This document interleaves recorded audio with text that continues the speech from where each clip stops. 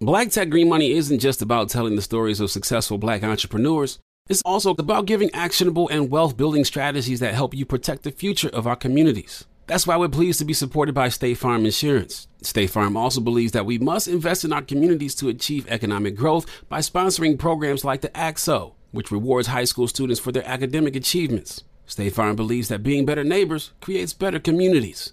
Like a good neighbor, State Farm is there. Hey everyone, it's our favorite time of the year here at The Black Effect. We're heading to Atlanta for the 2024 Black Effect Podcast Festival, and we're not going alone. Nissan is back as our partner, and they're continuing their Pitch Your Podcast Lounge at the festival, where you'll have the opportunity to pitch your podcast idea live and share it with the Black Effect team. So get those podcast ideas ready. And remember, you can count on Nissan to dial up the thrill in your adventures, no matter where life takes you. Visit blackeffect.com/podcast festival for more details. AT&T connects an ode to podcast. Connect the alarm, change the podcast you stream. Connect the snooze, 10 more minutes to dream. Connect the shower, lather up with the news, sports talk, comedians, or movie reviews. Connect with that 3-hour philosophy show. Change the drive into work and traffic so slow. Connect the dishes to voices that glow. Thank you to the geniuses of spoken audio. Connect the stories, change your perspective. Connecting changes everything. AT&T. Got my Prevnar 20 shot. It's a pneumococcal pneumonia vaccine. For us, wise folks, it helps protect. I'm 19, strong. And asthmatic, and at higher risk. Get vaccinated. But nothing when grandma speaks. Grandson listens. 19 or older with chronic conditions like asthma, diabetes, or chronic heart disease, or 65 plus, you may be at higher risk for pneumococcal pneumonia. Prevnar 20 can help protect you with just one dose. Prevnar 20 is approved for adults to help prevent infections from 20 strains of the bacteria that cause pneumococcal pneumonia. Continued approval may depend on a supportive study. Don't get Prevnar 20 if you've had a severe allergic reaction to the vaccine or its ingredients. Adults with weakened immune systems may have a lower response to the vaccine. Side effects include pain and swelling at the injection site, fatigue, headache, muscle, and joint pain. For full prescribing information, please call 1-855-213-2138 or visit Prevnar20.com. Ask your doctor or pharmacist about getting vaccinated with Prevnar 20, even if you've already received another pneumococcal pneumonia vaccine. I'm late for a very important date. Time is running out to score adult theme park tickets at child prices from Undercover Tourist. This summer, make your Walt Disney World vacation more affordable than ever. Escape into a place where magic has the power to transport you into stunning worlds and your favorite stories for less. Buy from Undercover Tourist, an authorized seller, and link to official Walt Disney World apps so you can add on Genie Plus and Lightning Lane upgrades easy. Book your adult theme park tickets at child prices with Undercover Tourist now and save. UndercoverTourist.com. That's how we own it. What's up, family? It's your girl, Tamika D. Mallory. And it's your boy, my son, the General. And we're your hosts of Street Politicians, the place where the streets and politics meet. What's going on, my son, Lennon? What's going on with you, Tamika Mallory? All is well. Still on the road. We've been in Georgia with families. It was like, even though, I mean, the win of for Senator Warnock feels even better because of like getting there and seeing so many of our family members, people that we work with every day, and how hard they were pushing on the ground. I mean, people really did some extensive work, and I was talking about it. I know people said I was being negative Betty, but it needed to be said. But I thought that, when the pundits were on the news the night of the election, and when, people are online saying, celebrating all those who were responsible, I just wanted to make sure that we never forget the organizers, the people like Black Voters Matter, Georgia Voting Project, who else? Melanie Campbell, the National Coalition of Black Civic Participation, and I don't even want to get in trouble for leaving people out, but there was so many faces, so many individuals, Reverend Jamal Bryant, Farnsworth Bentley, sororities, fraternities, so many people on the ground who were there to ensure that Herschel Walker did not become a United States senator, and to ensure that Reverend Warnock kept his seat. And I just, if the wind feels better, knowing that America has to over and over and over and over again acknowledge, even if it doesn't want to say it out loud, the power of Black people and the power of Black organizing. Yeah, it was a thing. Being on the ground, just feeling the energy, watching the youth. Like I'm just most impressed by our youth. The way that they've been organizing, the way that they've understand the moment and understand how serious this was, and seeing so many of them come out. And I seen youth from New York come down here to help, organize. I seen youth all over the world understood that Atlanta was like ground zero at the moment. And if you went to social media to express, how it was definitely the voice and the organizations of Black people that got this done. It wasn't just, like you said, it wasn't the Democratic Party. It wasn't that they did. It was the fact that grassroots organizers and Black young and old and, in between, lottie-dottie and everybody understood this moment. And it came out. And I went to social media and just expressed my disdain for the fact that the GOP had the unmitigated gall to even put Herschel Walker up there. And I think that was one of the things. I think especially Black men were insulted.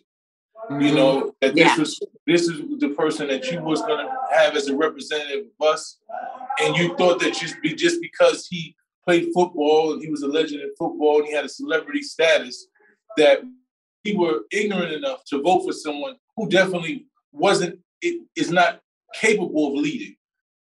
That didn't deserve a seat, that wasn't even eligible enough, that didn't even have a platform, that didn't have anything that he ran on other than he was Herschel Walker. And I think that's one of the things that made me realize that as Black men, we have to be a lot more assertive. We have to let our voices be heard. A lot of us are doing a lot of work, on the ground, in the offices, everywhere. But I think it's time for us to step up in a major way. Like I always say, I watch a lot of Black women, especially in this space, do so many things, organize, speak up.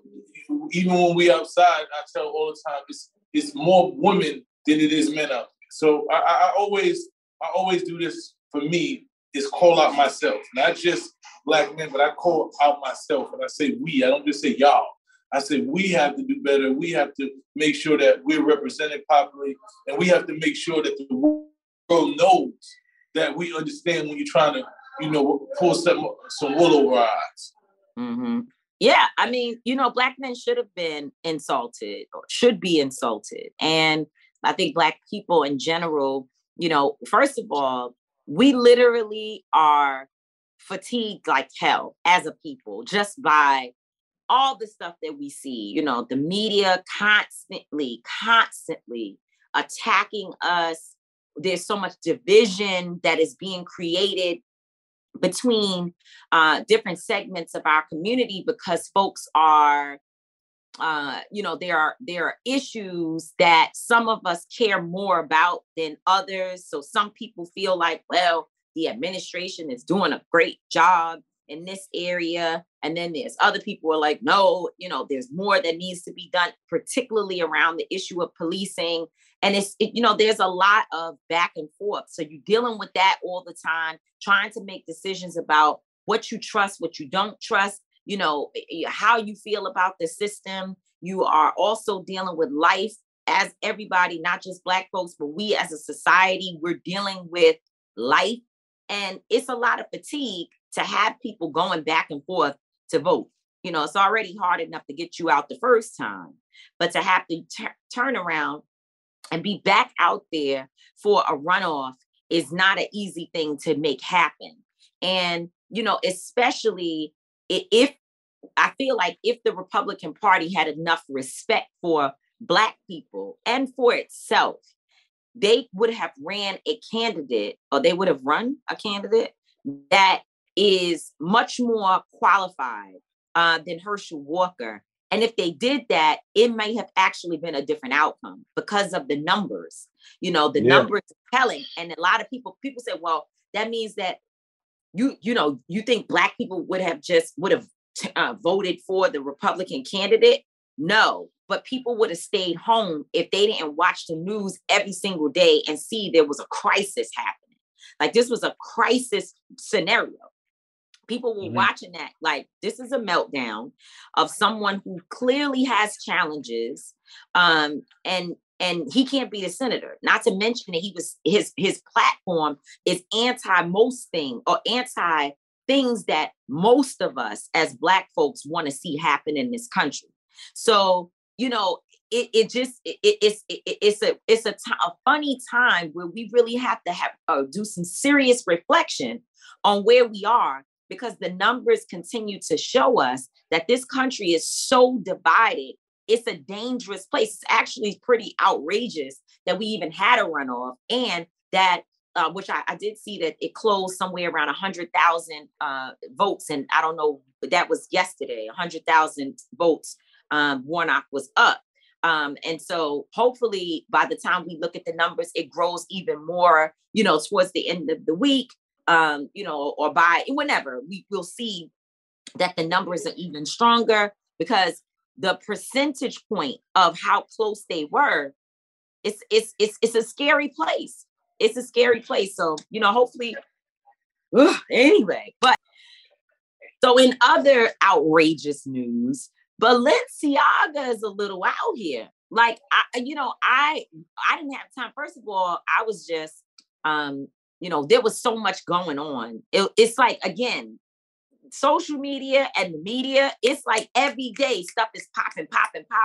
So I kept seeing something happen with Balenciaga. I'm not like a big Balenciaga person. You know, I have a couple things, but it's not like something I really, really am like, oh, when the newest such and such comes out, I'm gonna run and get it.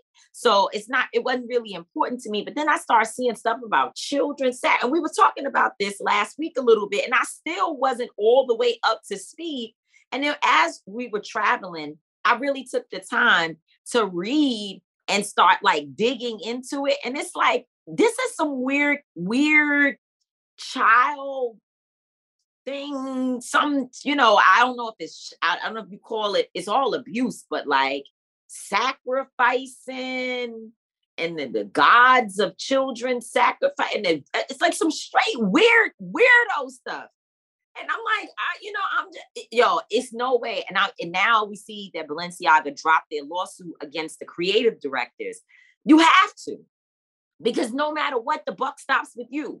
It's like me choosing to sue somebody on our staff at Until Freedom that I already approved whatever they was doing, and or haven't done the research to know that this person is actually a racist or a rapist or, you know, or something when it's out there. It's different if you don't know, you know, that nobody knows it, the world doesn't know it. But if you are a person who is on our staff and your Instagram or your social media is wide open and you're promoting child pornography, that's my responsibility to know. It definitely is your responsibility to know. If when you run an organization, when you run a corporation, you know, you're supposed to know. And I don't believe they didn't know. I think when you look at the history of this, you know, it's dating back when they start showing you and you start unraveling and you look at these things, it shows you there's a history of these things that's been going on. It's like hiding in plain sight. You know, a lot of there's an underground world that they believe in these things. You know, we're not involved in that world, so we don't pay attention. We don't know what these dolls with the chains is. We don't know what these little hidden meetings are. So when people who do know start uncovering it, and some people probably who actually are part of it, you know, decided they're gonna ring the bell. You know, and that's what happened. That's what all of this happened. They've been doing these things. You know, when you look at a lot of the staff and them pointing out these things, you like, this is a history. This is a lifestyle these people have been living. You know, I'm not a Balenciaga. I'm not really, never been. I got one Balenciaga shirt that I'll never wear again. So, you know, I think, and a lot of people, oh, you ain't saying nothing about Balenciaga. I'm like, we see what it is. What do we got to say about Balenciaga? I don't wear Balenciaga. You know, but a lot of times people want you to say what they want you to say. I talk about Black shit. Things that's going on in our community, things that's going on in hip hop, in the culture, the violence in our community, you know, the things, the negative, you know, people inside our community that I know are detrimental to Black people. Those are the things I speak about most of the time. But when you know, I didn't think that those underworld, that's what white people been doing. Some of them white people been doing that. Well, I'm not saying all white people. What I'm trying to tell you is very, very clear to say that's what some of these white people been doing. Okay, what I'm trying to tell you is that culture, when you go from Epstein and you go to all of this shit, this is shit that they've been doing. That it's not shit that I even know that it comes into my culture, into my life. It's not a reality in my life. It's not something that I even identify with. I've never had a conversation with somebody who was into those things. I don't know anything about it. So me talking about it is like, what am I saying? I don't fuck with pedophiles anyway.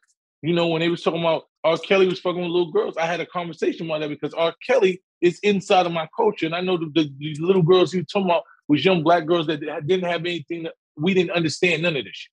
So people want me to talk about Balenciaga, and I was like, well, I don't really, it's nothing for me. Y'all saying it. Y'all know exactly what's going on. You know what I'm saying? So that was my point of view.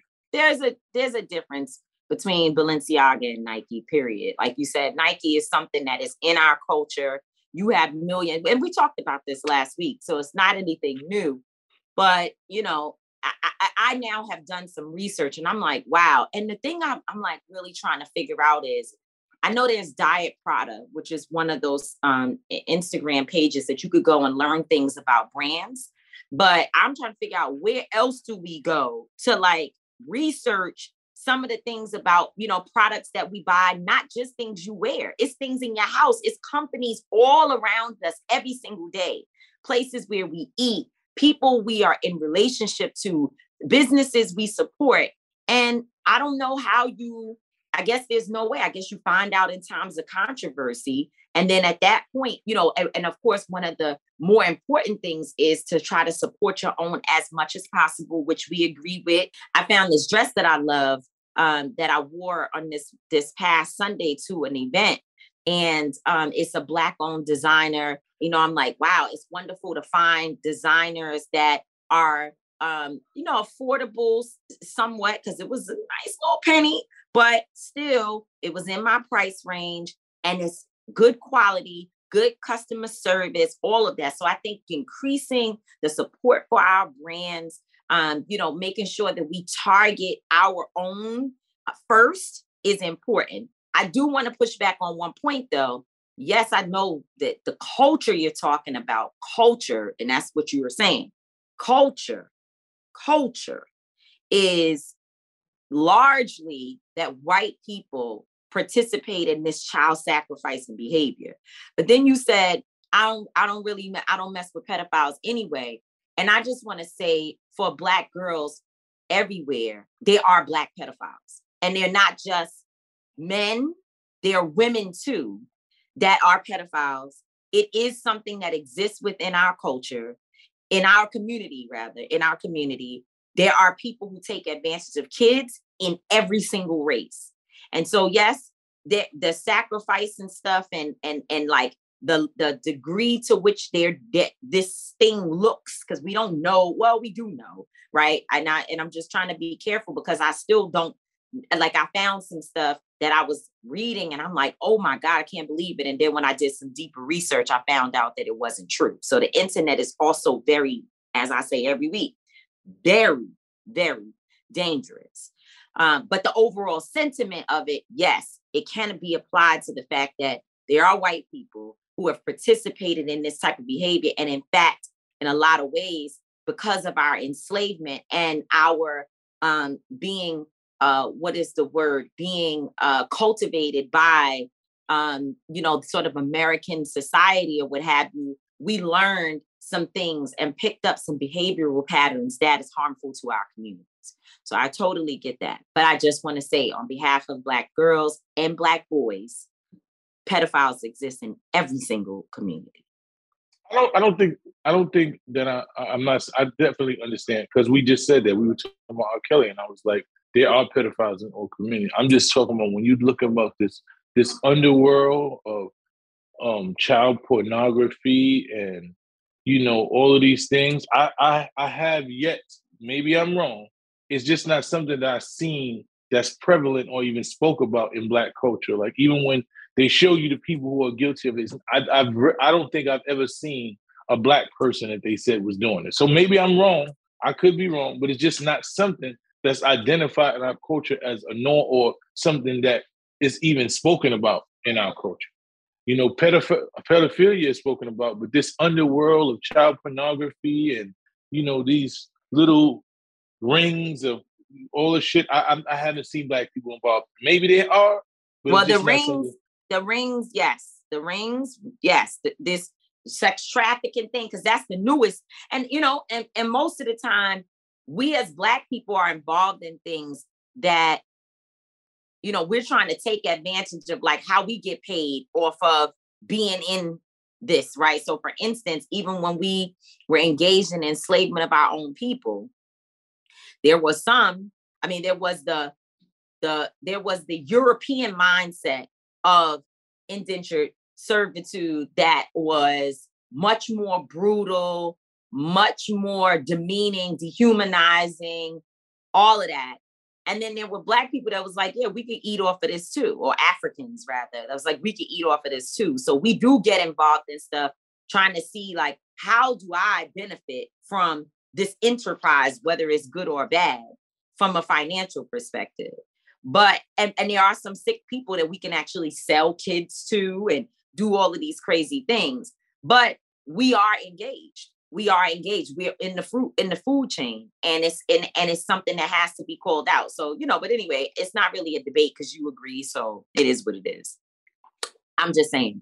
And I think, just thinking about what people can expect from me, because as I'm doing the research, I'm like, okay, supporting more Black brands. I've always tried to do that. I want to do it even more. But I do have 2 or 3 things from some of these brands that we're canceling that I'm probably going to continue to wear. And most of it is just comfortable sneakers. Like, it's not really like, I probably will never, no, I know for sure that I'm never, ever going to be outside with the Balenciaga sweater with all the Balenciaga around it. I can't ever do that. That's it. It's over. It's packed up in the Gucci box with the stuff that it's like the little bins for the things I'm never going to wear again is growing and growing and growing. But I do have my comfortable sneakers that I travel with. I got because I'm also not supporting anything Kanye. I'm just not doing it. But I got my phones. I'm going to wear those. And I probably got like 2 pair of Nikes that I'm probably going to wear. So people can expect that from me.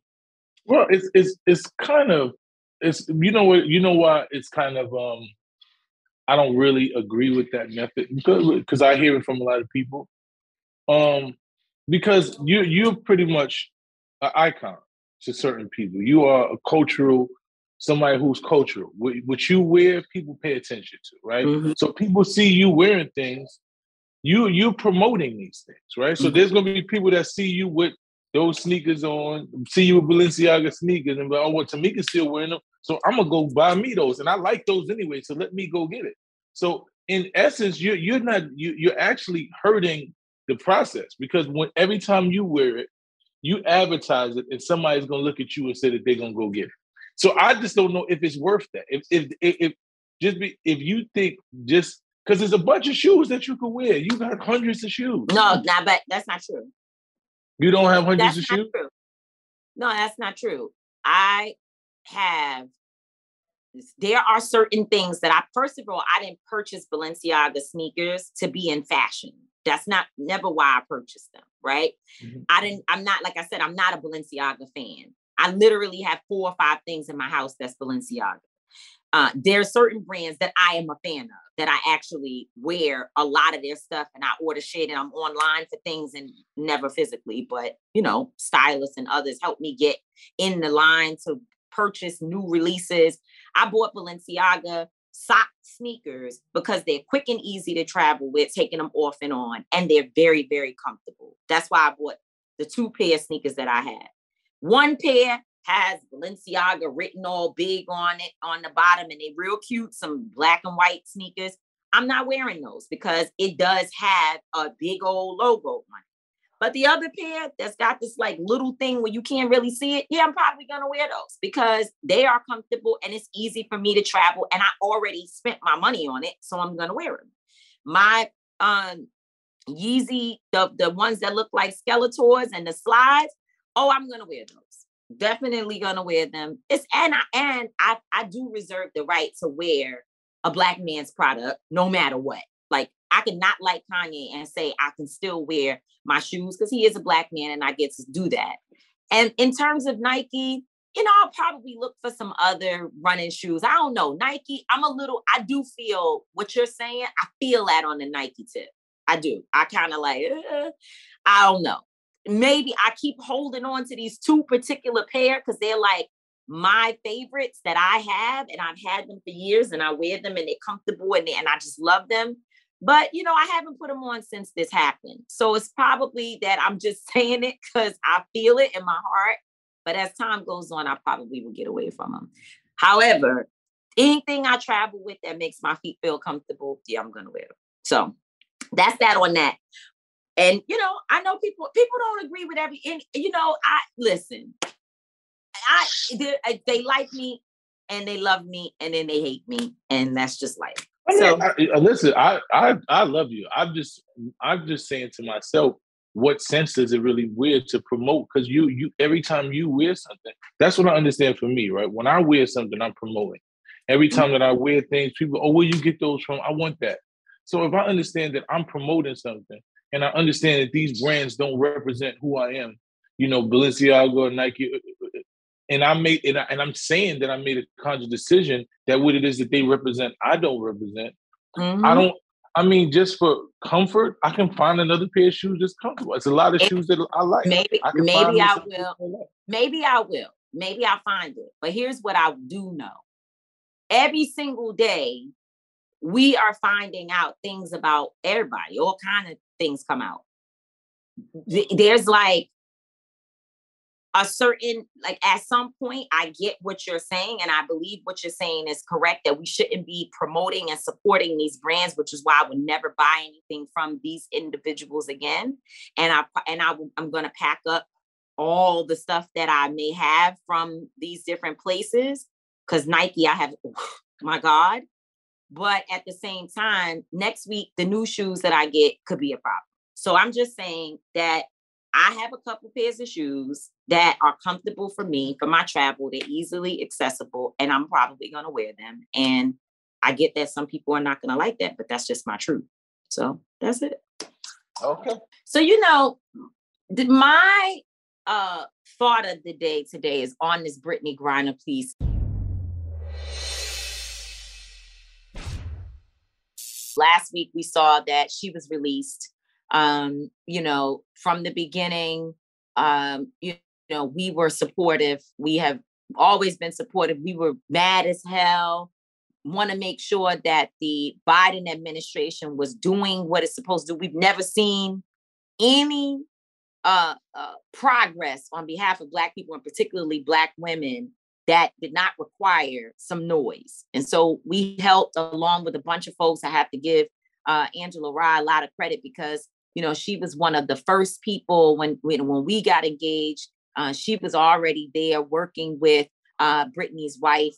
And we held a few protests and events just to really make sure that this was on the map, that people were actually talking about it. It really wasn't protests, but we, did bring some awareness and make some noise. And, we even went to the Russian consulate and had a prayer vigil, an interfaith prayer vigil. Not, it wasn't hostile, but we were there to say, listen, please, like, open your heart to let this woman be free. And then people said, well, the administration is doing something about it. They made some statements. They were very public, and they said, we're making moves on it. They didn't want to have too many. They didn't want it to be too controversial, right? They wanted to really have the time that was necessary to work on it. We said, cool, no problem. Call us if you need us. But we were monitoring the situation very closely. And to see that she was released, it's important, right? It's incredible. And in fact, it's historic that you know, that America would really cash in a big chip in the middle of us being in their war that they have going on with another country that we support, right? Or that this country is supporting. To see that they use this big chip to get this woman free, this Black woman free, a Black queer woman free is huge. It's huge for us, particularly as Black women, because, you know, it's like, it shows our value. And I understand very clearly that there are people right now who are saying, one, there are other imprisoned individuals, not just in Russia, but even here in America, right? I saw on Angelo Pinto's page, our partner at Until Freedom, that, you know, America helped to get a Black woman free regarding marijuana, you know, a marijuana situation. We need to make sure that the people who are in jail in America for marijuana violations are also free. And we can say that what would be consistent is that the the federal government and Joe Biden did sign an executive order to say on a federal level that people who are in prison for certain types of marijuana convictions, that they should be free, right? So this is good, but it's still a lot with that, because I learned more about how many people it does not apply to. And of course, like everything, there needs to be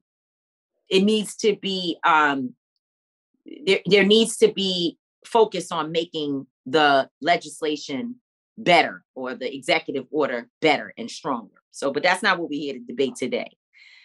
Which reminds me, we do need to have a show on that, because there are some real significant pieces of it that's missing. And so therefore, it's not going to have the widespread appeal that it needs to have, or effectiveness. But anyway, I understand the implications of other people that are imprisoned in Russia. I also understand the arms dealer. What is he? The merchant of death. It's a very dangerous man. And it is a big chip to put on the table for one person. And, you know, knowing that there are other people that were there longer than Brittney. I totally get it. I understand it. And I know there are people who want to have that discussion. But I also want to remind everybody, and remind us as Black women, that we are just that valuable, that we are actually just that precious. And we get and by the way, when you do business with somebody, they're supposed to do business back with you, right? So the business that we did was closing the deal for the Biden administration and helping them to get elected to office. We did business with the Biden administration. That's how they got there. They said it, not just me. The exit polls and Vice President Harris and President Biden, they both said, we have to thank Black women. Black women helped us get here. We owe Black women. And you know who was out there really sort of leading the charge around getting Brittney Griner, a Black woman, free? Black women. Not saying Black men weren't. I'm just saying we had a role, right? And so they owe us. And we're just that valuable. And when you are responsible for helping someone get a job, then you show up on the job one day and say, hey, I need to get a few things done here. Not saying that anybody should do anything illegal for you. I'm not saying that anybody should break the rules, but damn sure you should be acknowledged and you should be moved. Just call in a couple favors every now and then. When you put work in, that's the thing of having relationships and building bonds and creating, you know, community and things of that nature, is because you have somebody who you can call in the chip. You call in and say, hey, and they like, oh yeah, this person has always been supporting me. I'm gonna go above and beyond because I know when it came down to it, they got my back. And that's what happened here. You know, Black women pretty much supported and put this presidency into presidency. You know, so it's time to cash in one of those chips. Brittney's a Black woman. Put the presidency in the presidency, man. So I don't see nothing wrong with it, man. Everybody ain't got the same juice card, man, and because everybody ain't putting the same work in. Well, there's that. And, hopefully there's more to come out of the administration on a number of other issues. Yes, as of today. Keep it going. Keep fighting, keep pushing. But this is a historic moment. And this is what we always said. This is what we said, and a lot of people are still mad. Oh, Joe Biden. Y'all, listen, we said that we was going to push to get things done. When we look at these executives, we look at the things that are happening, whether you think they're good, bad, or they don't really matter. Everything that we've got done in this administration is because people pushed and they fought and they continue to fight. And every day we fight. We don't, like we said before, we don't have no allies. We just wanted better. No, we have allies. I wasn't going to sit there. What did we say? No, I'm talking about not to know. No, it's not so much allies. They say the saying is we don't have permanent friends. We just have permanent interests. That's the saying, right? Yeah. We don't have permanent friends. And we always said we was looking for a better opponent. Looking for a better opponent, and we went. So this is still our opponent. We fought Trump for 4 years, and now we're gonna fight him. We're gonna fight Biden his whole term, but we got a better chance of beating him. We got a better chance of beating him into submission and to doing the shit we want. Because Trump don't give a fuck. Trump would kill himself before he give a fuck about a black man. That man don't care, man. So for me, this is proof that, for me, that the work that's been put in is slowly coming to fruition. A lot of these executive orders that we've seen signed, slowly, sure, they could be a lot better, all these things, but I'm slowly seeing things happen because we continue to push and we continue to fight. We got a guest coming up now, Trent Outloud from Exclusity. And I'm super excited to bring this brother on so we can learn about what he has going on in Canada. We out here talking to people internationally. Hey everyone, I am so excited. The Black Effect is live. This April 27th, the 2024 Black Effect Podcast Festival is headed to Atlanta's very own Pullman Yards. Last year was incredible, and this year will be even more thrilling, especially with Nissan coming back along for the ride. Nissan is returning with some empowering activations to support Black excellence in the STEAM fields. Have a podcast idea you've been eager to share with the culture? Well, Nissan is back with a Pitch Your Podcast Lounge. You'll have the chance to record your podcast idea and have it shared with the Black Effect Podcast Network team. But that's not all. Nissan is taking the stage to spotlight some of the HBCU scholars from their own Thrill of Possibility Summit, Nissan's action-packed weekend of community building, mentorship, and professional development for HBCU scholars pursuing professions in STEAM. The Black Effect Podcast Festival is the event to be at. You won't want to miss this because no matter where life takes you, Nissan will dial up the thrill of your adventures. Visit blackeffect.com/podcast festival for more details. State Farm Insurance gets it. Representation alone doesn't equate to authenticity. State Farm understands and wants to help protect our communities by investing in our future, building off the hard work our parents have done before us. We all are looking to create generational wealth so that our families and generations behind us have a better starting point than we did. That begins with financial literacy. State Farm helps fund programs like Project Ready, a National Urban League program committed to the educational achievement of Black and Brown youth. To date, participants have been awarded over $11 million in scholarships offers as a direct result of contributions from State Farm. At Eating While Broke, we hear inspiring rags to riches stories on each episode from our guests, but with State Farm, you can begin to write your own success story. State Farm believes that being better neighbors creates better communities and have a long-lasting impact. Like a good neighbor, State Farm is there. AT&T connects an ode to podcast. Connect the alarm, change the podcast you stream. Connect the snooze, 10 more minutes to dream. Connect the shower, lather up with the news, sports talk, comedians, or movie reviews. Connect with that 3-hour philosophy show. Change the drive into work and traffic so slow. Connect the dishes to voices that glow. Thank you to the geniuses of spoken audio. Connect the stories, change your perspective. Connecting changes everything. AT&T.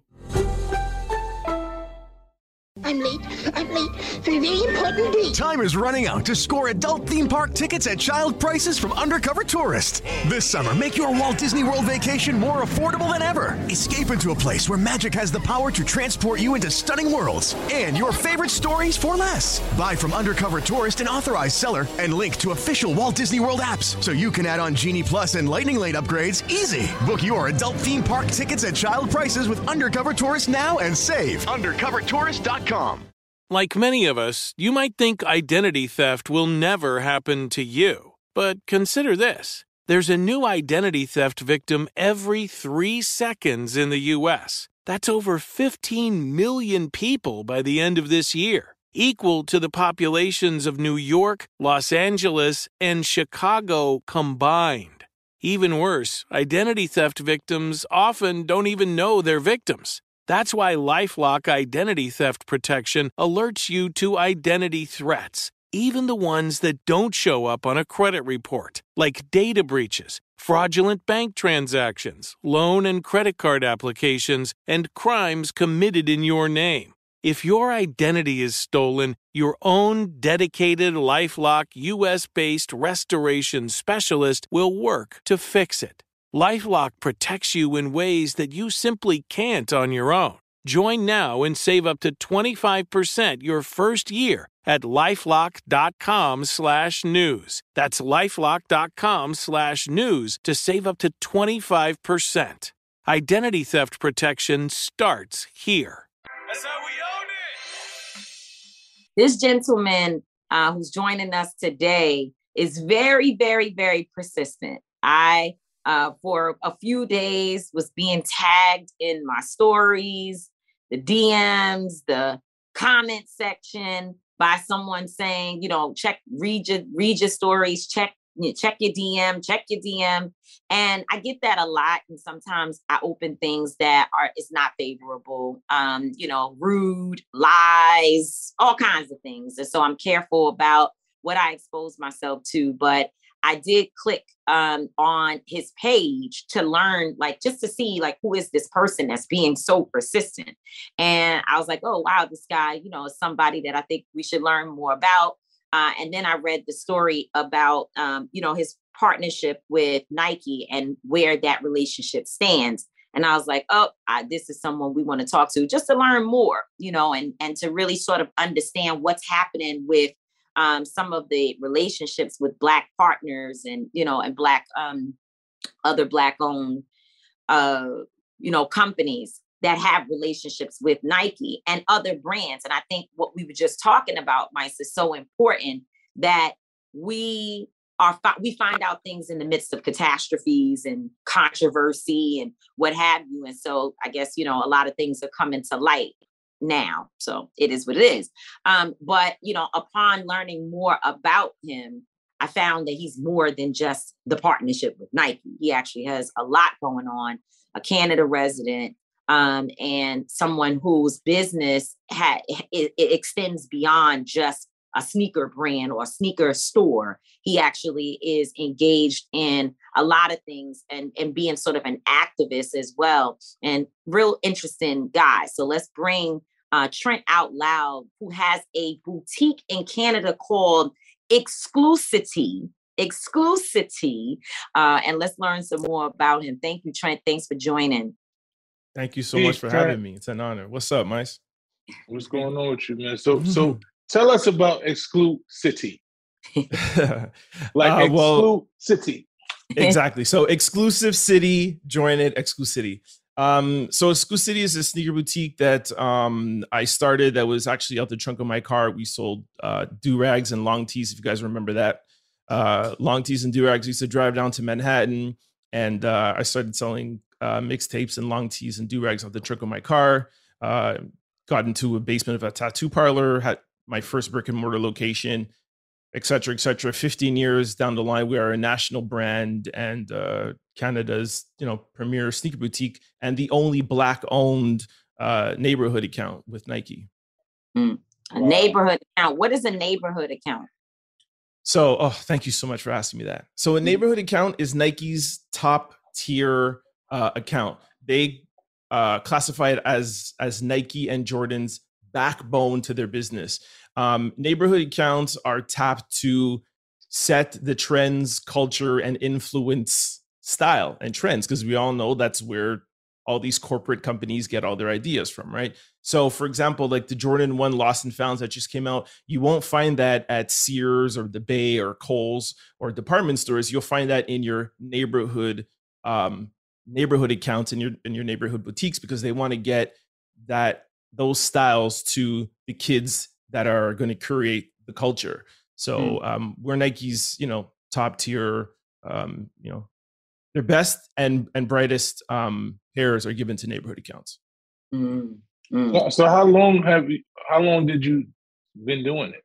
Since when again?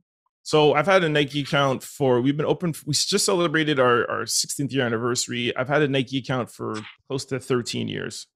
Wow. So, but before we get more into the Nike situation, what was intriguing to me, beyond your current issues in terms of dealing with that company, was your personal story. And I see that you had 2 books. One is called How Sneakers Saved My Life, and the other one is How Sneakers Ruined My Life. And I was like, this is interesting. There must be something really powerful that lies in that story. So tell us about your journey, and then ultimately, why did you write those 2 books? Okay. So I've always wanted to write and to kind of give back. And it started out as like a how-to book, how to live your truth, how to, not be lazy, how to be persistent and get the attention of Tamika Mallory and my son, and it just didn't really connect. And then during COVID, and as I was preparing to celebrate my 15-year anniversary at the store, I started writing my story and my journey. And then I gave it to a few people, and they're like, yo, that's the book you need to write. You need to write your autobiography. And even though I'm young, it's still, and that's the reason why I even started my podcast, the Trend Out Loud podcast. I believe that everybody has a story. Everybody has a journey. If you're a neighbor or custodian or whatever, it doesn't matter. Like, everybody has a journey, has a story. So that's where it started out. And for me, I wanted to give back to the people that helped me get to my 15-year anniversary, that Black man or woman out there that is looking for a Black entrepreneur and they don't see one, especially up here in Canada. You don't see a lot of Black entrepreneurs being successful, having a multi-million-dollar business and having a national brand, and especially writing a book about it. So I just thought it was really important to give back to the community that gave me my everything. And so why are there 2 books, and one, Sneakers Saved Your Life, and one, It Ruined Your Life? Okay, so the first one, Save My Life, it starts out with me, and I thought it was really important to let people know my family background, because I feel like a lot of us come from this, unfortunately, the same dynamic where I grew up in. My father was president, but it was also a verbally and physically abusive household. I got out of that house. I moved out of my house when I was 17 years old, started hanging around with the wrong crowd, was getting arrested. I had a gun charge. I was found guilty of fraud. I was just going down the wrong place. I was banned from entering the US. And I just looked one day and I was like, yo, I can't keep going down this road. I can't keep going down this path. And I looked to, I only graduated high school. I self-educated myself. I started reading books and I started trying to understand more about business. And that's why the book is How Sneakers Saved My Life. It's really how business saved my life, but I just use sneakers as the catalyst because I opened 5 companies that failed prior to Exclusivity making it work. So that first book is really about the grind and determination and not letting your unfortunate circumstances or your past or your family's dynamic to not let that hold you back. And I felt like I didn't find enough business books from entrepreneurs or CEOs that spoke about that. So I thought it was important to let our culture know that, you don't have to let your circumstances hold you back and you can be profitable. So now tell us about how sneakers ruined your life. All right. So that was the positive. Now, the negative aspect is that business is not all it's cracked up to be.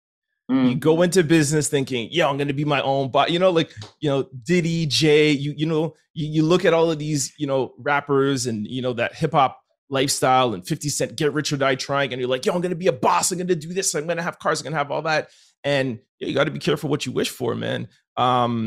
I was very successful. I had the house that I wanted, I had the cars that I wanted, I had the lifestyle that I wanted, and that I thought that I wanted, that was gonna make me happy. And I you know, when they say like these material things are not going to make you happy, but you're like, let me get those material things and find out. Yo, I got those material things and I found out real quick that you know, it wasn't making me happy.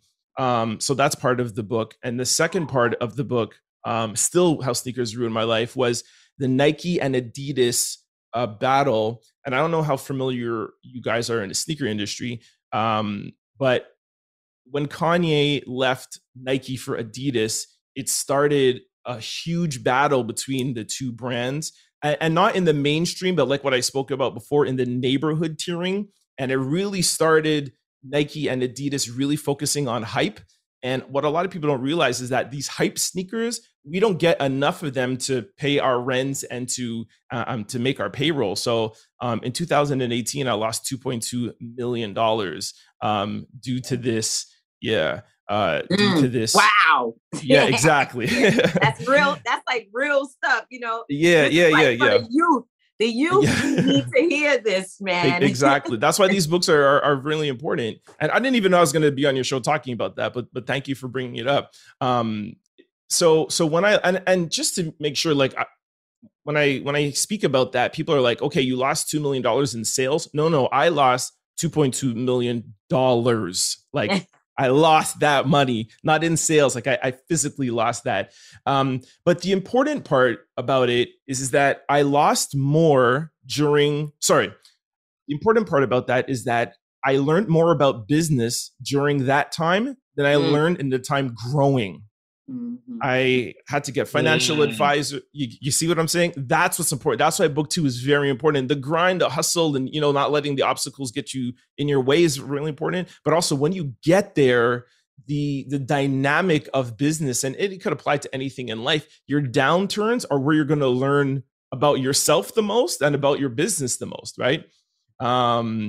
So anyway, so I was like very close to filing for bankruptcy. 2019, I lost $200,000, which still is a loss. But if you look at the year before losing $2 million and then the next year losing only $200,000, that means that I've made progress. Exactly. Mm-hmm. I made the appropriate changes. And then 2020 came along, and then, you know, we're on our way to being more profitable. And then COVID hit. And then I'll give away the secret. There is a book 3. Book 2 ends at me. With me on the floor drunk, coming back from Barbados, dealing with the anxiety of not knowing how I'm going to survive this potential bankruptcy. And I haven't filed for bankruptcy, and I'm more successful now than I have been in the past 14 years. But I'll tell you guys about that in book 3. Wow. So tell us about this current situation that you're going through with Nike. Woo. Okay, that's a loaded question. What do you want to know exactly?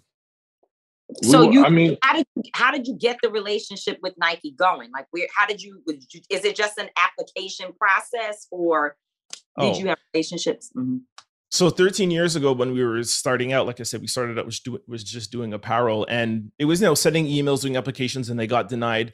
And we had to prove ourselves with other sneaker companies before. Like, we got Supra, then we got Converse, and we got Vans, and then you work your way up, and then Nike's like, okay, you could make yourself, you know, profitable and working without Nike, then Nike will open your account. But that was 13 years ago. They're not opening any new accounts now. Sorry to like for any kids out there that's looking to open a sneaker boutique, but so now. What I'm understanding is that you, as a business that has a boutique where people can walk into the boutique and purchase, and obviously everything is going digital. People are shopping more online. You, at some point, started to move your business to a digital space, and then there became some issue. So tell us about that, and, you know, and where you are now. All right. So, in 2019, when we started, making changes to stay out of bankruptcy, I closed down a lot of my non-profitable stores, and I had an idea to say, listen, instead of having these, rents that are $40,000, $50,000 and these payrolls that are $40,000 a month, I'm starting out the month $100,000 behind the 8 ball. Like I'm gonna change the structure of what traditional brick and mortar is, and I want to have my stores be more experience stores where I'm pushing people to shop more online, and then I'll be able to move my stores away from the high traffic locations, and I can have cheaper rents, and I can maybe not open every day, and just have the stores be more of an experience stores and less of a traditional brick and mortar. And then you have your inventory at a warehouse and then ship your product to the customer. Makes sense, right? So that was approved. And then during COVID, Nike made a lot of managerial changes, and coming out of COVID, they're like, Trent, you got to open up your stores. What's going on? I'm like, hey, I told you guys before I was working on my new concept. I'm working on it. They're like, okay, whatever you're doing, just do it. I finally got it open December 2021, and I opened, and they're like, what is this? You need to open your traditional brick and mortar retailer. What is this experience stores? You're only open a few days a week. People can't buy product in your store. They have to order on a tablet and it ships to them. I'm like, we spoke about this, and I have emails to prove this, that it was approved. They're like, listen, that was past management. We don't care about what they say. You need to open your traditional brick and mortar. And I'm like, hey guys, I wrote a damn book about the ebbs and flows and the downturn that I just experienced for 3 or 4 years with this old traditional brick and mortar retail model. And you guys are not giving me the amount of pairs that I need to pay these rents and to pay these payrolls. So I'm not going to go back and open up a traditional brick and mortar retailer if I'm not going to get the product to balance those expenses, right? And they had a problem with that. We went back and forth, and that's my issue now. I sent them a couple of lawyer letters. They sent me back a lawyer's letter, and my account was closed October the 1st, 2022. See, that's why I say fuck Nike. That's been my motto. And so you started modernizing, getting with the times, understanding that you needed a lot less overhead. They already had trusted you with the brand because you knew how to market and sell the brand. So when you came to them with this new model that you were going to, they initially agreed and said, okay, this is okay. So when the new leadership came in, they said, nah, we don't care about none of that. We need you to do the regular old stuff that you've been doing. That basically had you damn near bankrupt and had you about to eat out the garbage. So basically, Nike didn't give a fuck about you. They was trying to figure out, look, we just need our shoes inside the stores. We don't care what you got to do. We don't care if you can make money. None of that matters to us. We need you to open these brick and mortar stores and have sneakers physically in there, or it's over. Correct. And that is my argument. And this is why, like, I follow you on your Instagram, and I know your whole fuck Nike hashtag. And I was like, shit, should I leave these 2 Jordans right here behind me? I wonder what my son's going to think. I swear to God, I was going to say something, but I understand that that's your thing. But I don't fuck. No. This is your, that's your thing.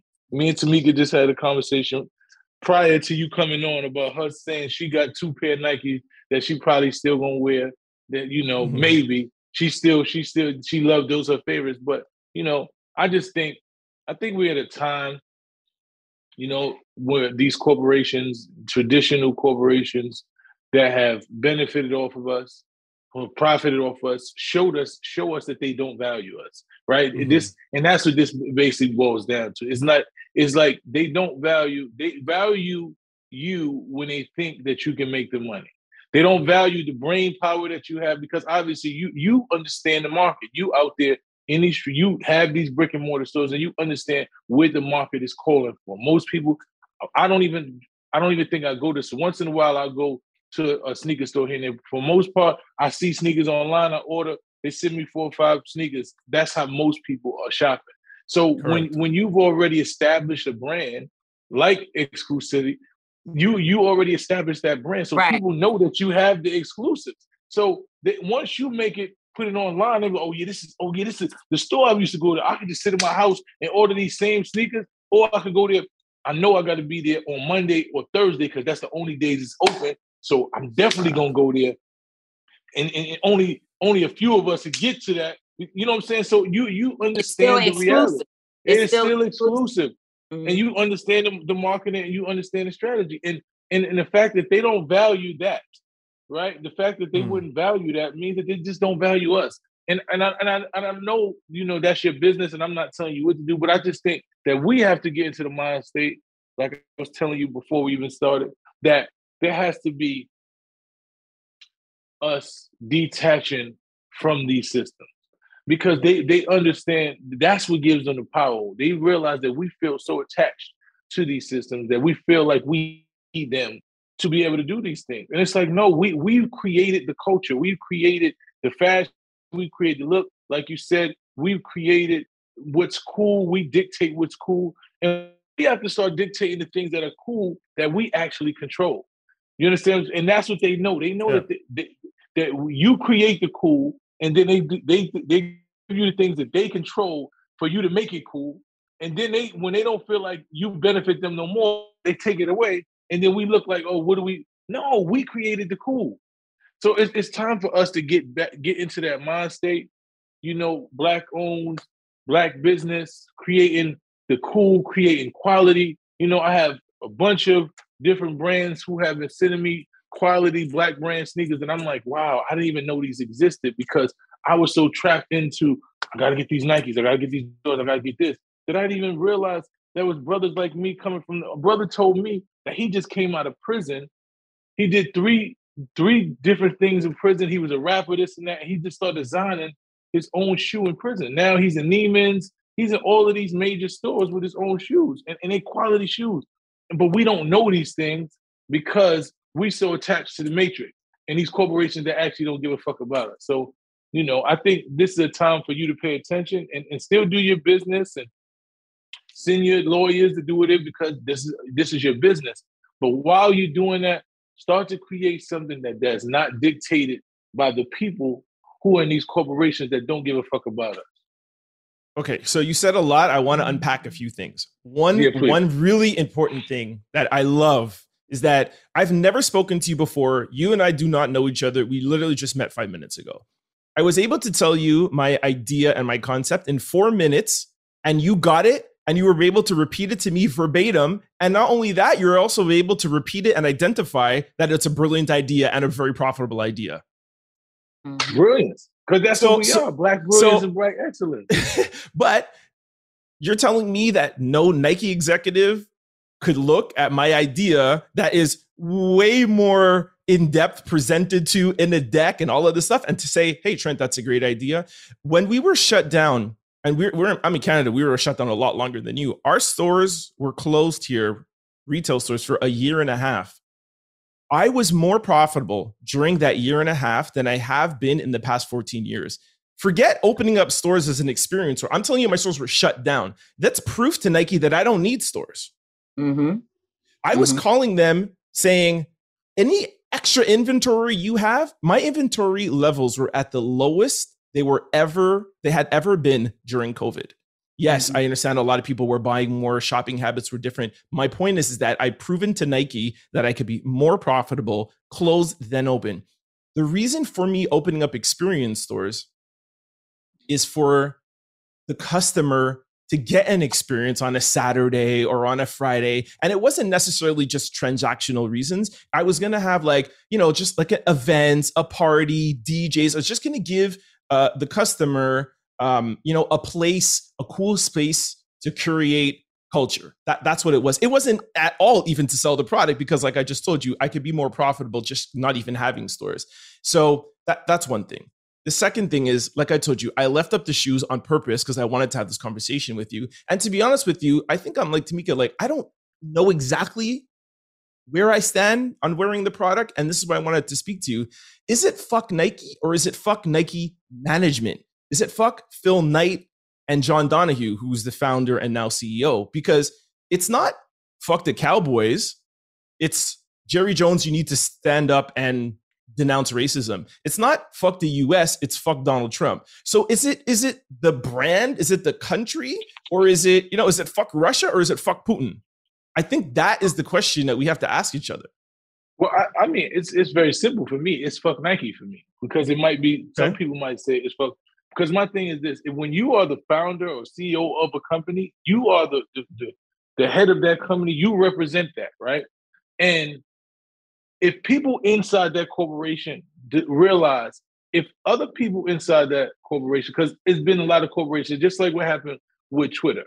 When Elon Musk went over there and he started doing this fuck that racist shit, people quit, right? People of good moral standards understand that I refuse to be aligned with something that doesn't represent me morally, right? So if just like in America, you can't say fuck all America. There are people inside America that are publicly revolting against the shit that Donald Trump, half of America fuck Donald Trump. So you don't have to say fuck America, but outside of America, they might say fuck America because that's who your leader is.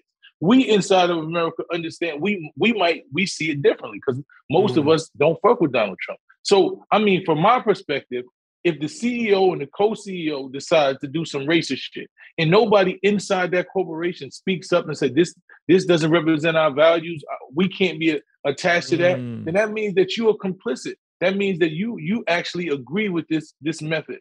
No, So, not necessarily agree. I wouldn't say they agree.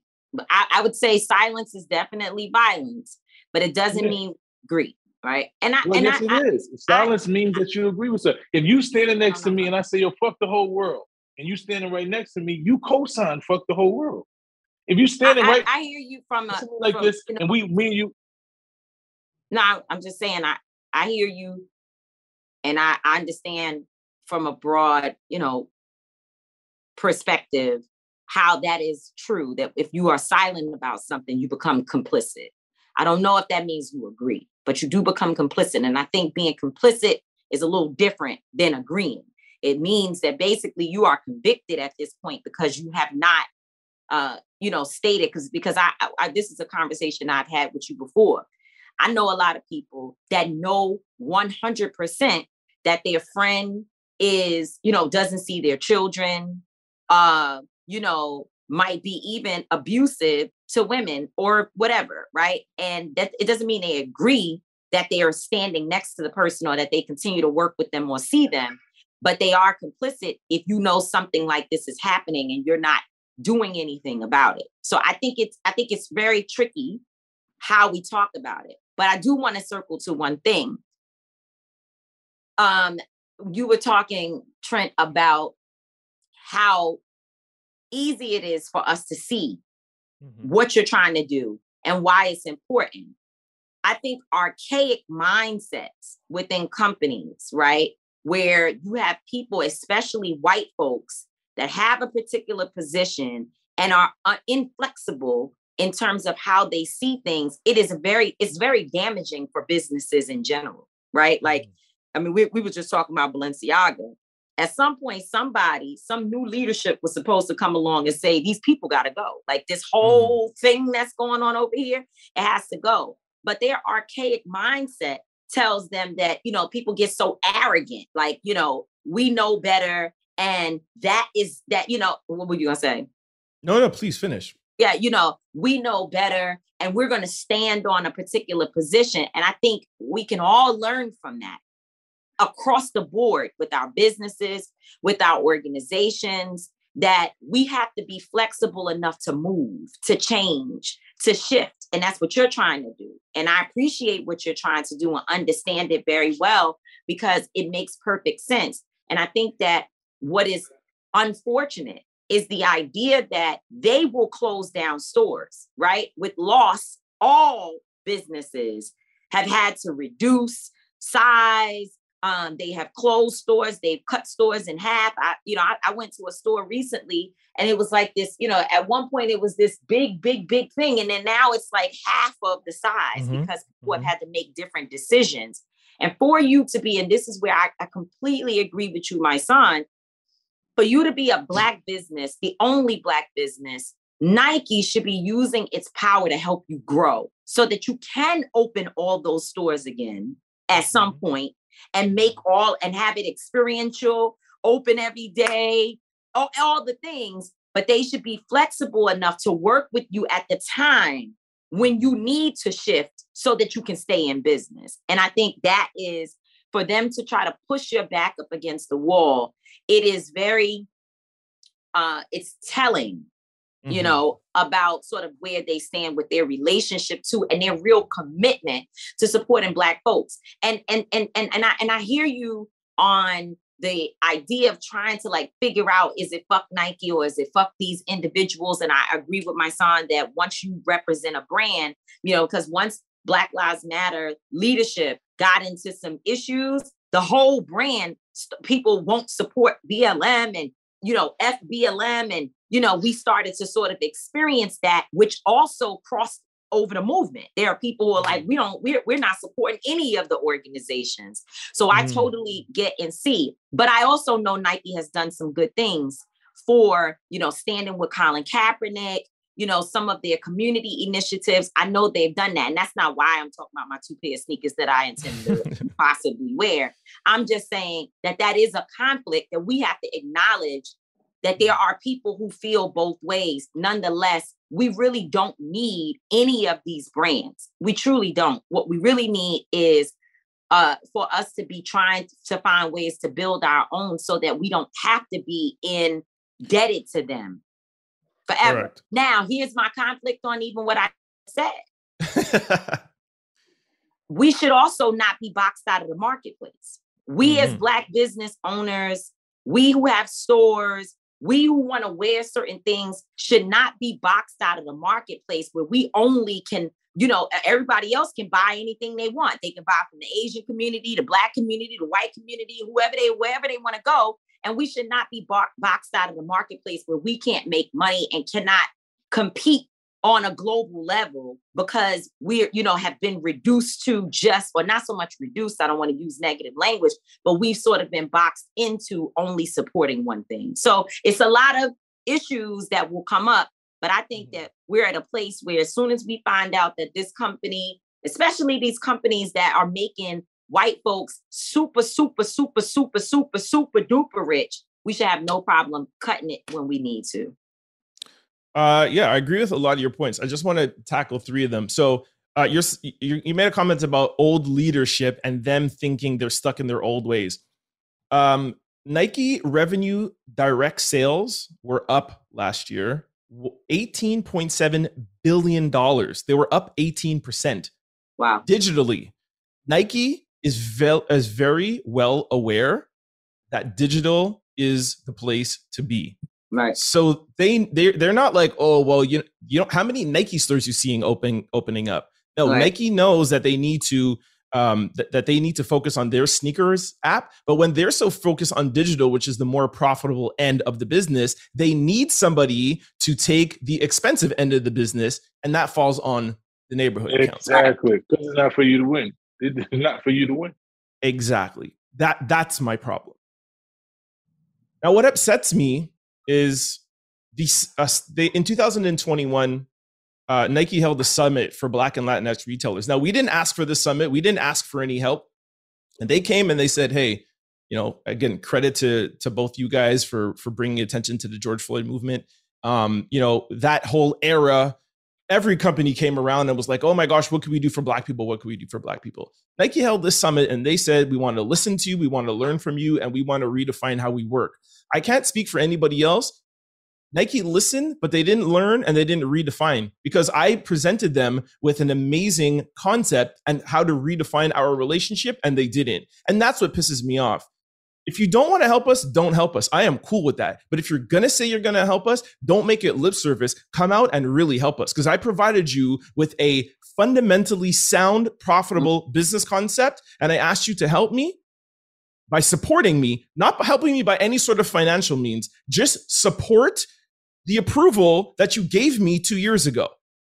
And they turned me down and tried to force me to go back to a model that pushed me into smoking, drinking. I talk about it in the book. I don't want to get into here. Like, man, I was in therapist's office every week, left from my therapist's office, going to a bankruptcy trustee. You know, I was days away from filing for bankruptcy.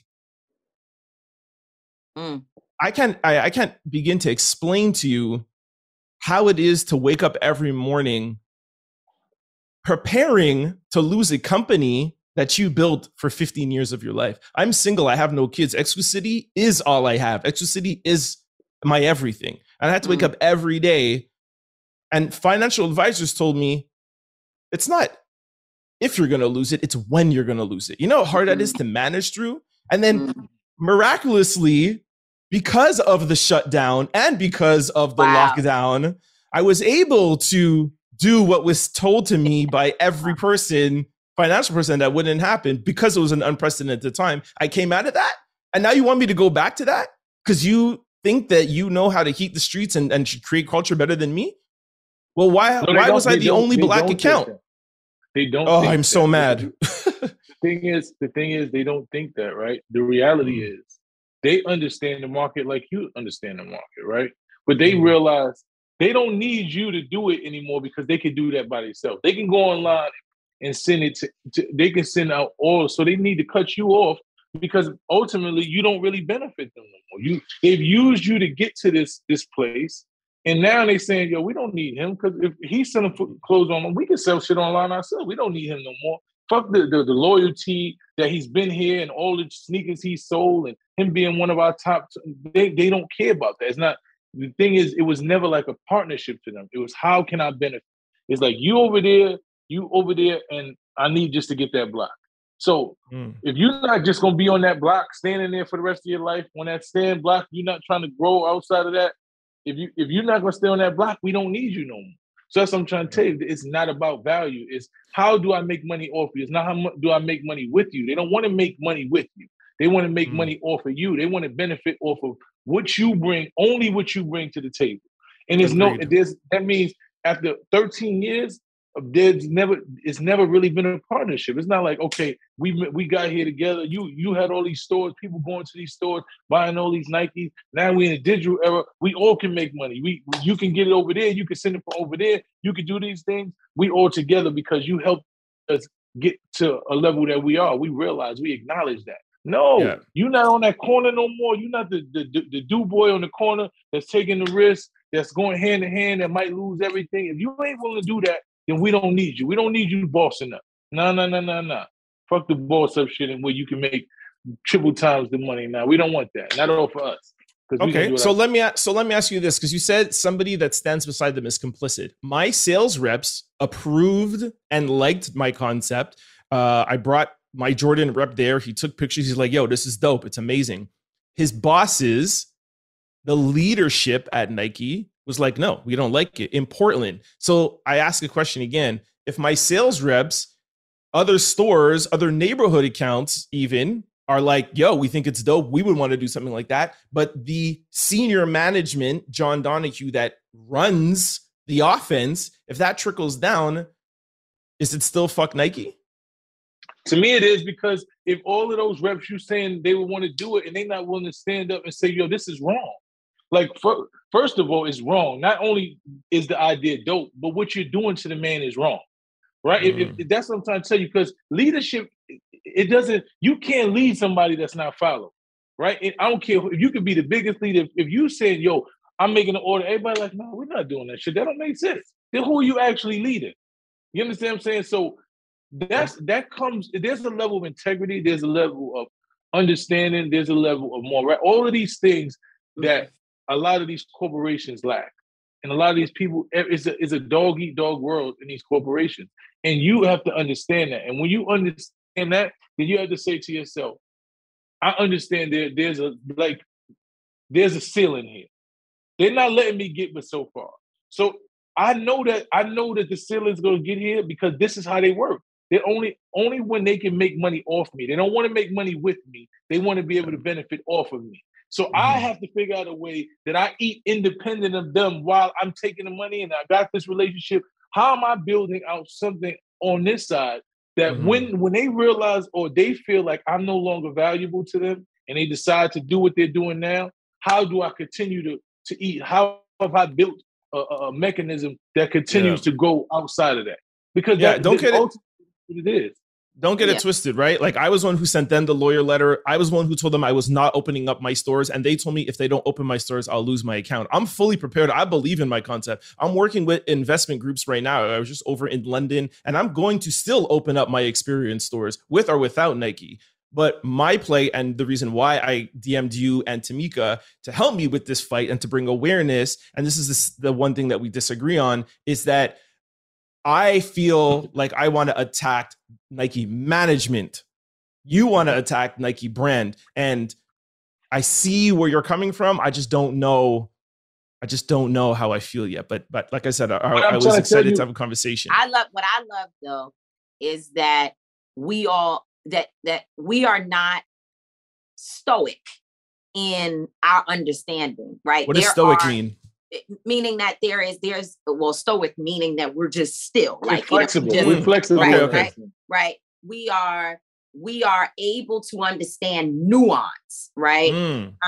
And activists do what we do, right? The protesters do what they do. We've got people who are part of our protest movement that work within the administrations that we're protesting, and they go in and they are able to work the inside outside with us to help us. So we might say the whole police department shut it down, period. But then there are people who work inside. They may be executives. They may be senior leadership. I know for me in the NYPD in New York, I have many friends that are in leadership that are able to take the message inside and try their best to push the line. Our job is to be as bold, as loud, and to create as much attention and awareness at these issues as possible. But because of the fact that there's so much money being made on our people's backs, we have to make sure that even when it's, I don't say F Nike, like my son says, it's so powerful when he says it. But even though I'm not buying Nike anymore, I don't support the brand anymore. Even though that is true, I still know that there are employees, there are businesses, there are students, there are other people that should benefit from the $18 billion that our community is a big part of the spend.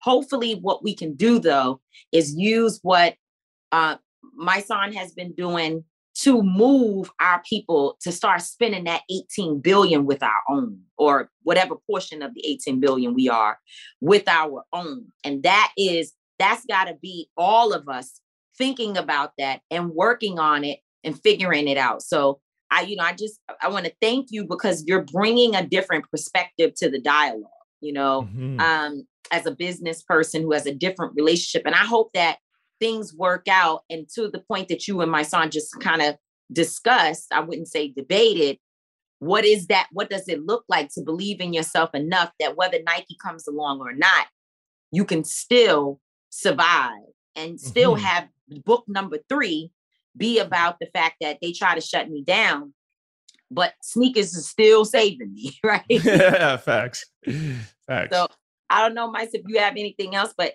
by the way, we're well over our time to...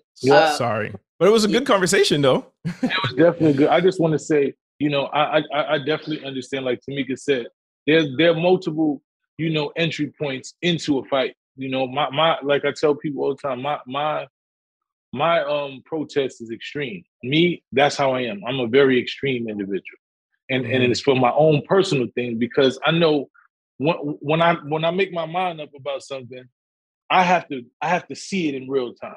Like, I have to be tangible. So when I say I'm not doing something or I'm doing something, I've got to do it. I got to see it. And once I commit myself to it, I'm principled to the point where it's like, okay, that's what it is for me.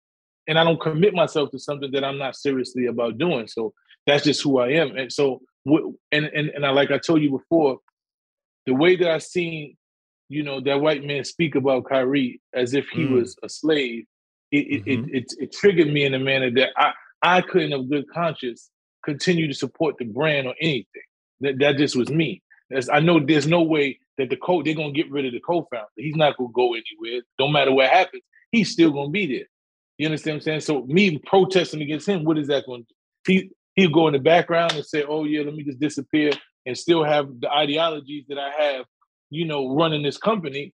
You know, so that's just my perspective. Your perspective is different. You built the brand off of, doing this partnership with Nike, and you see where you are able to identify certain individuals that you need to attack, not the brand. So, and that's a different thing. But when we all attacking from different angles, then that's how change happens. When you attacking this and I'm attacking this, it's like termites eating on all over the world everywhere. So it ain't one direction. Then they realize, okay, we got to do some shit here. Something got to change. So you fight your fight, I fight my fight, Tamika fights hers, and we all fight, but we all fighting towards the same thing. We want equity and equality. 1,000%. So, I definitely support you, beloved. Definitely. Yeah, thank you, man. And yeah, thank you. And Tamika, thank you for breaking that down to me. I didn't look at it from that perspective. And activism is, let's blow everything up, and then the trickle down effect, we might move somewhere, So no, I totally see the angle you guys are coming from. And thank you so much for having me on the show. And whoever is listening to this, yes, I still am a proponent of let's change Nike's management. Let's get John Donahue out of there. Let's get that strategic goal of keeping their neighborhood accounts on the sidelines with not having enough payers, unable to pay their rent, just so that we could heat the streets and create culture. We could be profitable. We could be, I want to see neighborhood accounts IPOing. I want to see, neighborhood accounts being Fortune 500 companies. And we won't if we just keep on staying on the block and we can't, grow with outside of our radius. So I will keep up my fight and keep fighting for the neighborhood accounts, even though I don't have one anymore. That's right. Well, and I still say fuck Nike. I still say fuck Nike. And we can build our own neighborhood accounts with our own Black brands, and we can make some shit that's bigger than Nike, and we can be controlling our own, and we can have our own IPOs, because Black brilliance and Black excellence is what moves this culture. Yes, sir. Agreed. What were you going to say, Tamika? Nothing. Thank you. Trent just want to add to it. Of Exclusivity. Thank you so much for joining us on Street Policy. Keep being great, man. Yes, you too, brother. Thank you. Thank you. Yo, I'm hyped. The Black Effect is live. This April 27th, the 2024 Black Effect Podcast Festival is headed down to Atlanta's very own Pullman Yards. Last year was incredible, and this year will be even more thrilling, especially with Nissan coming back along for the ride. Nissan is returning with some empowering activations to support Black excellence in the STEAM fields. Have a podcast idea you've been eager to share with the culture? Well, Nissan is back with the Pitch Your Podcast Lounge. You'll have the chance to record your podcast idea and share it with the Black Effect Podcast Network team. But that's not all. Nissan is taking the stage to spotlight some of the HBCU scholars from their own Thrill of Possibility Summit, Nissan's action-packed weekend of community building, mentorship, and professional development for HBCU scholars pursuing professions in STEAM. The Black Effect Podcast Festival is the event to be at. You will not want to miss this, because no matter where life takes you, Nissan will dial up the thrill in your adventures. Visit blackeffect.com/podcast festival for more details. State Farm Insurance gets it. Representation alone doesn't equate to authenticity. State Farm understands and wants to help protect our communities by investing in our future, building off the hard work our parents have done before us. We all are looking to create generational wealth so that our families and generations behind us have a better starting point than we did. That begins with financial literacy. State Farm helps fund programs like Project Ready, a National Urban League program committed to the educational achievement of Black and Brown youth. To date, participants have been awarded over $11 million in scholarships offers as a direct result of contributions from State Farm. At Eating While Broke, we hear inspiring rags to riches stories on each episode from our guests, but with State Farm, you can begin to write your own success story. State Farm believes that being better neighbors creates better communities and have a long-lasting impact. Like a good neighbor, State Farm is there. AT&T connects an ode to podcasts. Connect the alarm. Change the podcast you stream. Connect the snooze. 10 more minutes to dream. Connect the shower. Lather up with the news, sports talk, comedians, or movie reviews. Connect with that 3-hour philosophy show. Change the drive into work in traffic so slow. Connect the dishes to voices that glow. Thank you to the geniuses of spoken audio. Connect the stories. Change your perspective. Connecting changes everything. AT&T. I'm late for a very important date. Time is running out to score adult theme park tickets at child prices from Undercover Tourist. This summer, make your Walt Disney World vacation more affordable than ever. Escape into a place where magic has the power to transport you into stunning worlds and your favorite stories for less. Buy from Undercover Tourist, an authorized seller, and link to official Walt Disney World apps so you can add on Genie Plus and Lightning Lane upgrades easy. Book your adult theme park tickets at child prices with Undercover Tourist now and save. UndercoverTourist.com. This is it. Your moment. This is your time to make your comeback with Purdue Global. When you come back with a Purdue Global degree, you create opportunity for yourself, your family, and your future. It's a degree you can be proud of, a degree that employers will trust and respect. Purdue Global offers working adults like you over 175 flexible degree programs to meet your specific career goals. These include associate, bachelor's, master's, and doctoral degrees and certificates. Purdue Global degree programs range from nursing to business to communication and more. Whatever your interest, we have the degree that will move you forward. You have the knowledge, you have the experience. Now it's time to get credit for the work you've done and earn the recognition you deserve with Purdue Global, Purdue's online university for working adults. You know you're worth it. We do too. So don't wait another second to get the degree that will take your career to the next level.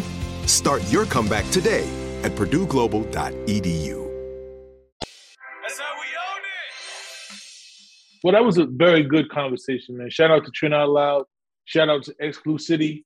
You know, I love having conversations, not really debate, but conversations, so that because we all have ultimately the same goal.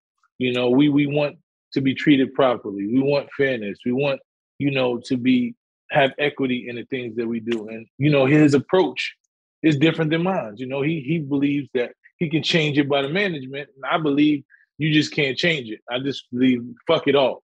But, you know, ultimately, both of our strategies will get us somewhere, you know. So shout out to him, man, and his grind, his 2 books. He's working on a 3rd one. You know, I appreciate him, man. He sounds like somebody, he's a very brilliant young man.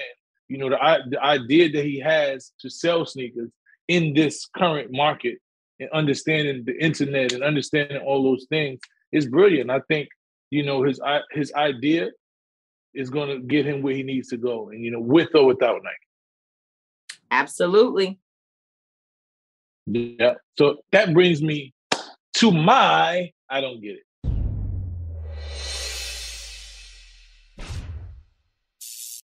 Now, you know, I wrestled with this one. I wrestled with this I don't get it, but, you know, because I've grown to actually like Van Jones.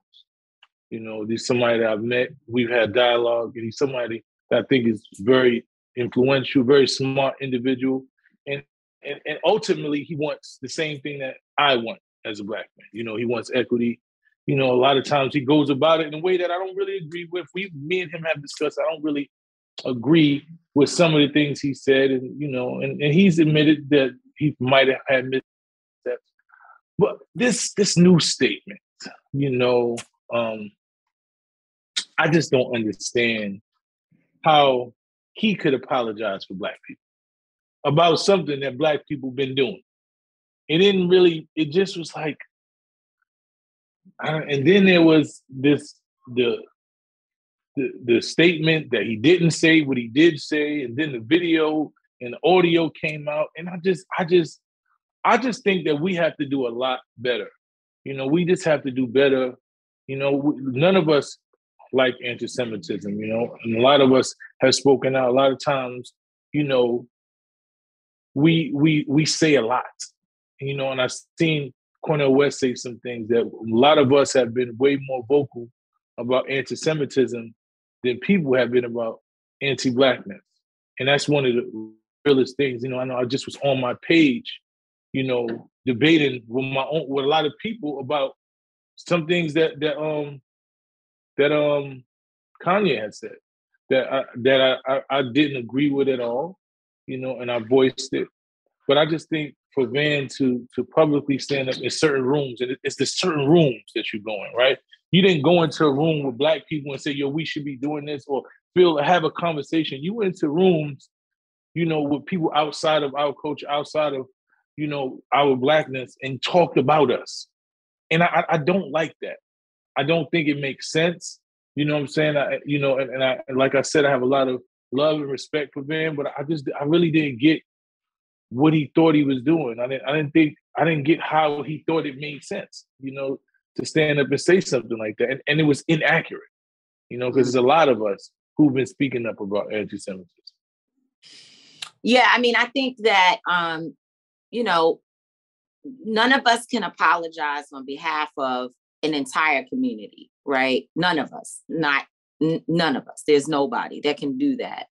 I think that Van is consistent, however, and and I hope that people know that he's very consistent. He is, he often says things that make me go, well, that position that you're taking feels very much like you are supporting negative concepts, ideologies, or whatever, things that people think and say about us as Black people. And there's been times when he's missed the mark, and I'm sure he probably would say, oh, well, Tamika, I'm glad you said that. I don't like some of the things that you have said, right? But to your point, we know Van, we see him often, and we have conversations. Sometimes we agree, sometimes we don't.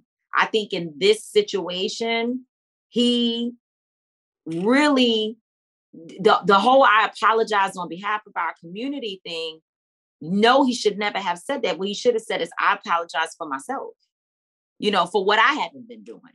And then nobody would have been upset about anything he said. Yeah. There may have been a few people to say, oh, Van is over there, doing, telling people he's sorry, apologize. Yeah, but who cares? He has every right to be for himself sorry to a community that he feels he should have done more to support. He had every right to say that. And that's I think it's just that simple. So anybody that's talking to him when he's trying to explain that, well, I was saying this and that, you can make it. We can boil it down to these words right here. Be sorry for yourself. That's it. and then I think the conversation, to me, the conversation is over with at that point. Yeah, because what people think about you or how you feel is all on you. Right. Because to your point, I might have been a little bit more, I may have been comfortable, or not so much comfortable, but I might have understood it a little more if he was in a room full of Black Jews.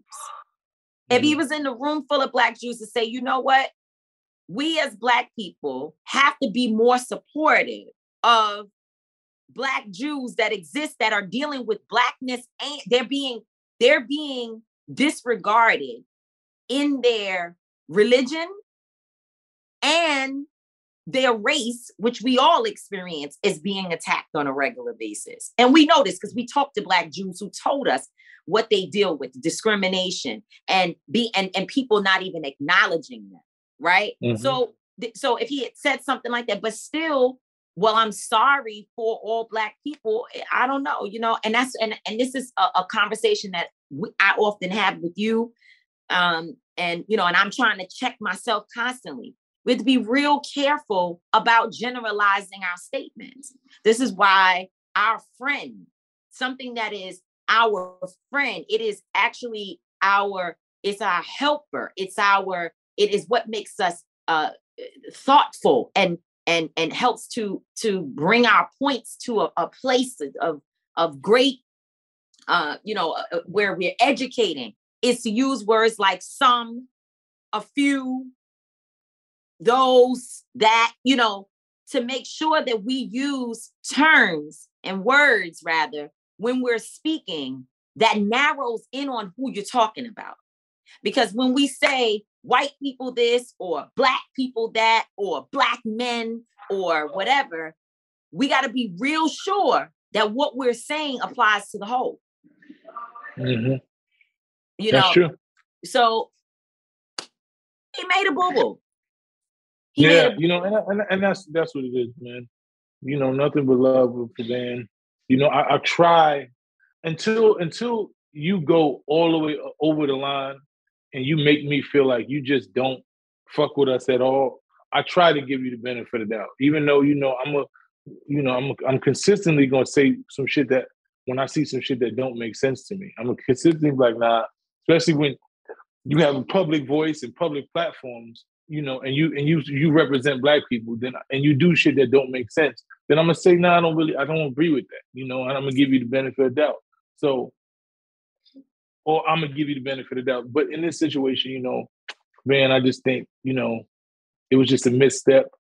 Like Tamika said, speaking about yourself and how you felt that you've attacked anti-Semitism wasn't up to par. You know, I don't think you can speak for us all. You know, a lot of us feel like we've gone above and beyond. You know, a lot of us feel like we've done more than we've actually seen Jews do about anti-Blackness. You know, some Jews. Because we know people like Bara Elman and other Jewish people who do a lot to try to support the Black community. But overall, right, we are always asked to defend lots of communities, to join lots of fights, right? And we should continue to do that, right? And we should understand, because there's so many people, as you and I know, that do not even know what anti-Semitism is. They never heard the term at all, right? And now they're being exposed to it, and they're getting an opportunity to learn, right? What does this mean? Who does it harm? Which communities are impacted by it? And like, what does it mean for us as Black people? How do we participate in whatever side of it, right? And it's nothing wrong with us being educated about other communities, being educated about hate that exists in the world for different people. You know, it's nothing wrong with that. But, you know, there's so much there, and not even, but it's just, that is the fact, like, right? People are getting to learn about this particular issue, and we all just have to be mindful of what we say, which is, to your point, nobody is going to tell me that I have to get over racism, that I got to get over what the KKK did to us. It doesn't mean that I'm walking around digging into people's history to find out if their great-great-grandfather was a KKK member. I may not be at that extent, but I damn sure hold a very serious grudge against this country, first of all, for what it has allowed and how we built it, and then what has continued to happen to us. And still, there's been no reckoning. There's been nothing done, as far as I'm concerned, to really, truly address the harm and the trauma that was caused. And I'm not getting over it. And you don't have to. And nobody should demand. And so nobody should be telling. No, I was going to say, and that's why nobody can't tell the Jewish community to get over Hitler. You bugging. Like, you can't say that. So that's crazy. It's just crazy. So it is what it is. Another day. Another day, another episode. Shout out to Trent Out Loud and his exclusivity. You know, hopefully he gets what he wants. Dope interview, dope brother, brilliant young brother. Continue to do what you do. Y'all go support him, follow him. You know, we got to support all of our brothers and sisters in this work in every aspect. You know, I've been on my Black-owned business, support Black-owned business thing for a while. Shout out to Bungie the brand, who just sent me some dope sneakers. Shout out to my boy Goods with Slick Walks. Shout out to Saya. So many different other ones, man. I'm going to be wearing Black-owned shoes right now. If you got some clothes, let me know so I can see. I'm going to start purchasing things right now. I got a plethora of things that have been just sent to me because of the support. You know, when I started supporting these businesses, a lot of the people, their sales went up tremendously. So they was like, yo, I want to send you this as appreciation. So right now I've got a lot of stuff that I still want to brand. I want people to see it. And now on, since I say fuck Nike, you know, I'm going to be purchasing exclusively from these brands. So I appreciate y'all. Make sure y'all follow me, follow all of the brands that's on my page. I put up different brands. Make sure you follow, support, and buy. Buy. And with that said, thank you for another dope episode, Tamika. I'm not going to always be right. She's not going to always be wrong, but we will both always, and I mean always, be authentic. Peace. Listen to Street Politicians on the Black Effect Network on iHeartRadio. And catch us every single Wednesday for the video version of Street Politicians on iWomen.tv. That's how we own it. AT&T connects an ode to podcasts. Connect the alarm. Change the podcast you stream. Connect the snooze. 10 more minutes to dream. Connect the shower. Lather up with the news, sports talk, comedians, or movie reviews. Connect with that 3-hour philosophy show. Change the drive into work in traffic so slow. Connect the dishes to voices that glow. Thank you to the geniuses of spoken audio. Connect the stories, change your perspective. Connecting changes everything. AT&T. Got my Prevnar 20 shot. It's a pneumococcal pneumonia vaccine. For us, wise folks, it helps protect. I'm 19, strong. And asthmatic, and at higher risk. Get vaccinated. But nothing when grandma speaks. Grandson listens. 19 or older with chronic conditions like asthma, diabetes, or chronic heart disease, or 65 plus, you may be at higher risk for pneumococcal pneumonia. Prevnar 20 can help protect you with just one dose. Prevnar 20 is approved for adults to help prevent infections from 20 strains of the bacteria that cause pneumococcal pneumonia. Continued approval may depend on a supportive study. Don't give Prevnar 20 if you've had a severe allergic reaction to the vaccine or its ingredients. Adults with weakened immune systems may have a lower response to the vaccine. Side effects include pain and swelling at the injection site, fatigue, headache, muscle, and joint pain. For full prescribing information, please call 1-855-213-2138 or visit Prevnar20.com. Ask your doctor or pharmacist about getting vaccinated with Prevnar 20, even if you've already received another pneumococcal pneumonia vaccine. I'm late for a very important date. Time is running out to score adult theme park tickets at child prices from Undercover Tourist. This summer, make your Walt Disney World vacation more affordable than ever. Escape into a place where magic has the power to transport you into stunning worlds and your favorite stories for less. Buy from Undercover Tourist, an authorized seller, and link to official Walt Disney World apps so you can add on Genie Plus and Lightning Lane upgrades easy. Book your adult theme park tickets at child prices with Undercover Tourist now and save. UndercoverTourist.com.